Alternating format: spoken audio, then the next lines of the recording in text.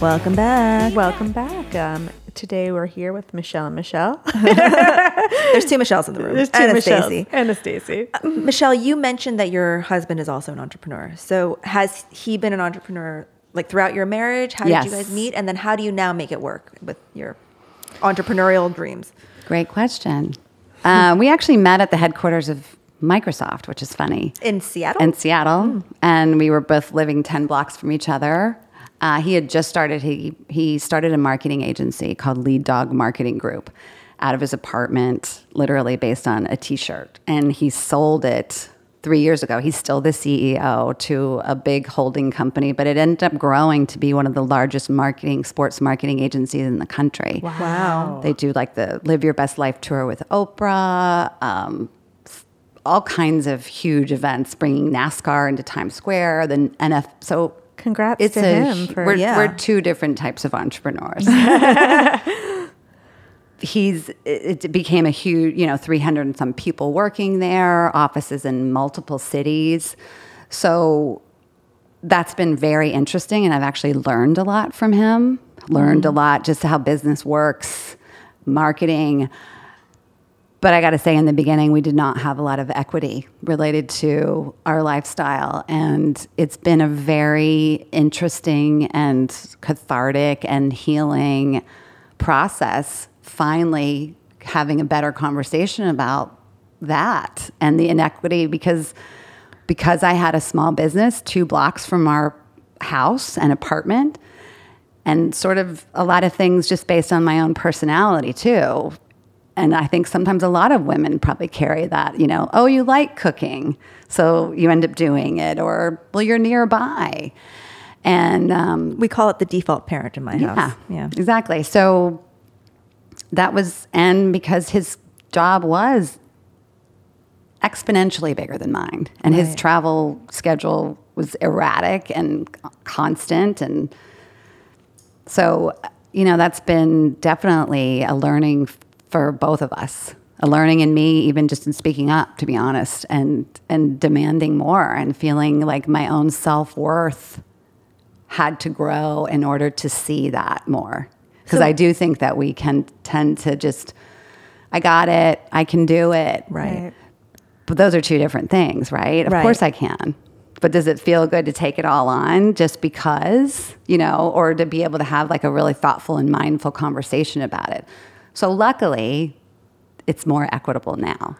But I'll be honest, it wasn't always. So how did you get there? Because I therapy. feel like... well, therapy will definitely help. But, I think in the early stages when you have, when they're much younger, the workload seems enormous, right? And a lot of it actually he cannot do, like nursing. And a lot of it's invisible. Right. Or there's so many doctor visits when they're little. I mean, I feel like I'm going to the doctor all the time. Mm-hmm. And guess who has a more flexible schedule? It's me. So I do it all. I do all of the school stuff. I do all, it's... Yeah, the new clothes that, right. Everything just appears out of nowhere in his mind, right? Like it just all gets done. Right. But how did you find the equity or equality in that? And what were some key points for you that made a difference? I think we found the equity because we honestly found ourselves, at least from my perspective, where I thought this is not going to be a sustainable relationship. And I honestly, for lack of a better word, felt like this is going to fall apart unless something changes. And it wasn't easy. Even in the beginning of therapy, there was still a lot of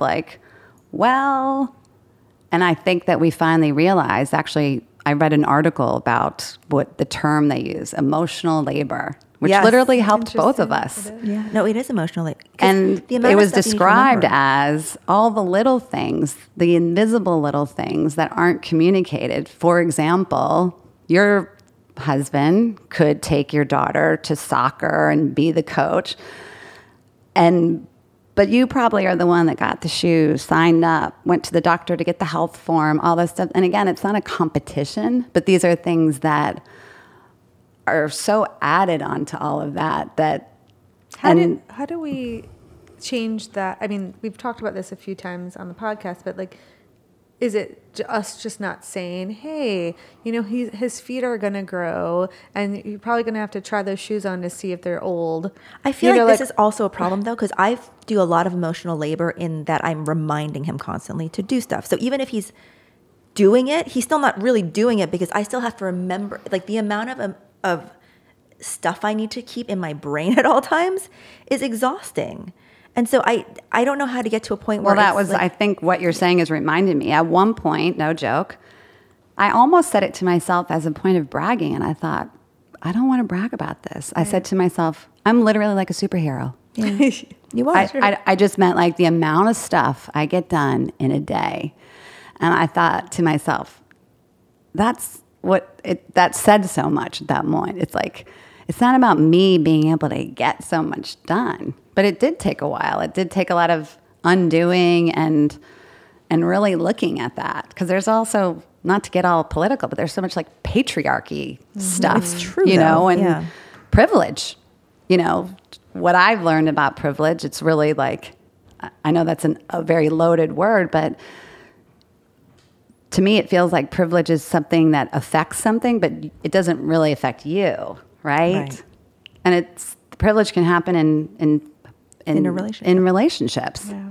And look what privilege does in societies. So when you think about it from that, and again, it's like, I'd be happy to actually do more because I have more, but I don't want it to be the assumption or the default or well, you can. But it's also, this isn't a blame on my husband. I fully participated in it for a long time. Yeah.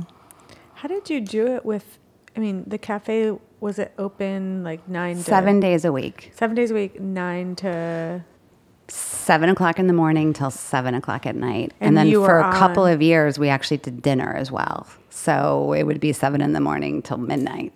And you were there the whole time? Or I was there 4 days a week. But, I live 2 blocks away. Right. So you could I'd pop in on the weekends. And my brother was my partner, so we shared a lot of the responsibilities. But, I was involved, even if I wasn't there. You're aware. You're thinking about it. The weather changes and you're thinking like, do I have enough iced coffee brewed, whether or not you're there or not. How does that piece of it now apply to your new business? Like, because that had to be food on demand or coffee, like that thinking, I'm sure. And then also being a parent, I'm sure is it shaped this new business to be when I say that I wanted to intentionally create a business based on like, what do I have to say and offer? I also married that literally with, there's things I didn't want from the food space. And that's challenging because it's really, I didn't want to open another restaurant, but I loved a lot of it. So I was like, how can I get both? And I thought, if I do a culinary studio, we're only open when I have a class. We're only open when I have a private event. I thought that alone created a different dynamic. It's also much more of a professional environment for me, if that makes sense. At a certain point, a lot of times people say, you seem so young. And I often say, I've literally worked with 23-year-olds for the past 20 years. I just keep getting older. It's really my life.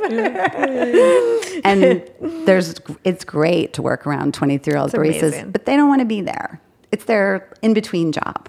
This is fun for a bit. Now I feel so fortunate. I have a woman that works with me. Her name's Laura Southern. I just want to throw that out because she's amazing. But she's been with me since the beginning. She's a creative director. Even to have that title alone, like to think about marketing, social media, did all these things that really don't, maybe they do now, but they didn't play in as much with a restaurant. You open the door, people come in and out. There's lots of word of mouth.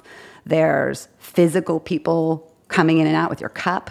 I'm in a second floor of a warehouse now. I didn't think about that at all. I thought, someone will come in here on Instagram and it'll fill up. It's like, oh, no. Mm-hmm. There's strategy, there's planning, and that is so great to have now. And I have a small team of people that, feels like a more professional, businessy type environment, even though it's still in the food space. So it feels like I get the best of both worlds. And I feel like an entrepreneur, a culinary entrepreneur versus a restaurant operator. owner. That's like more.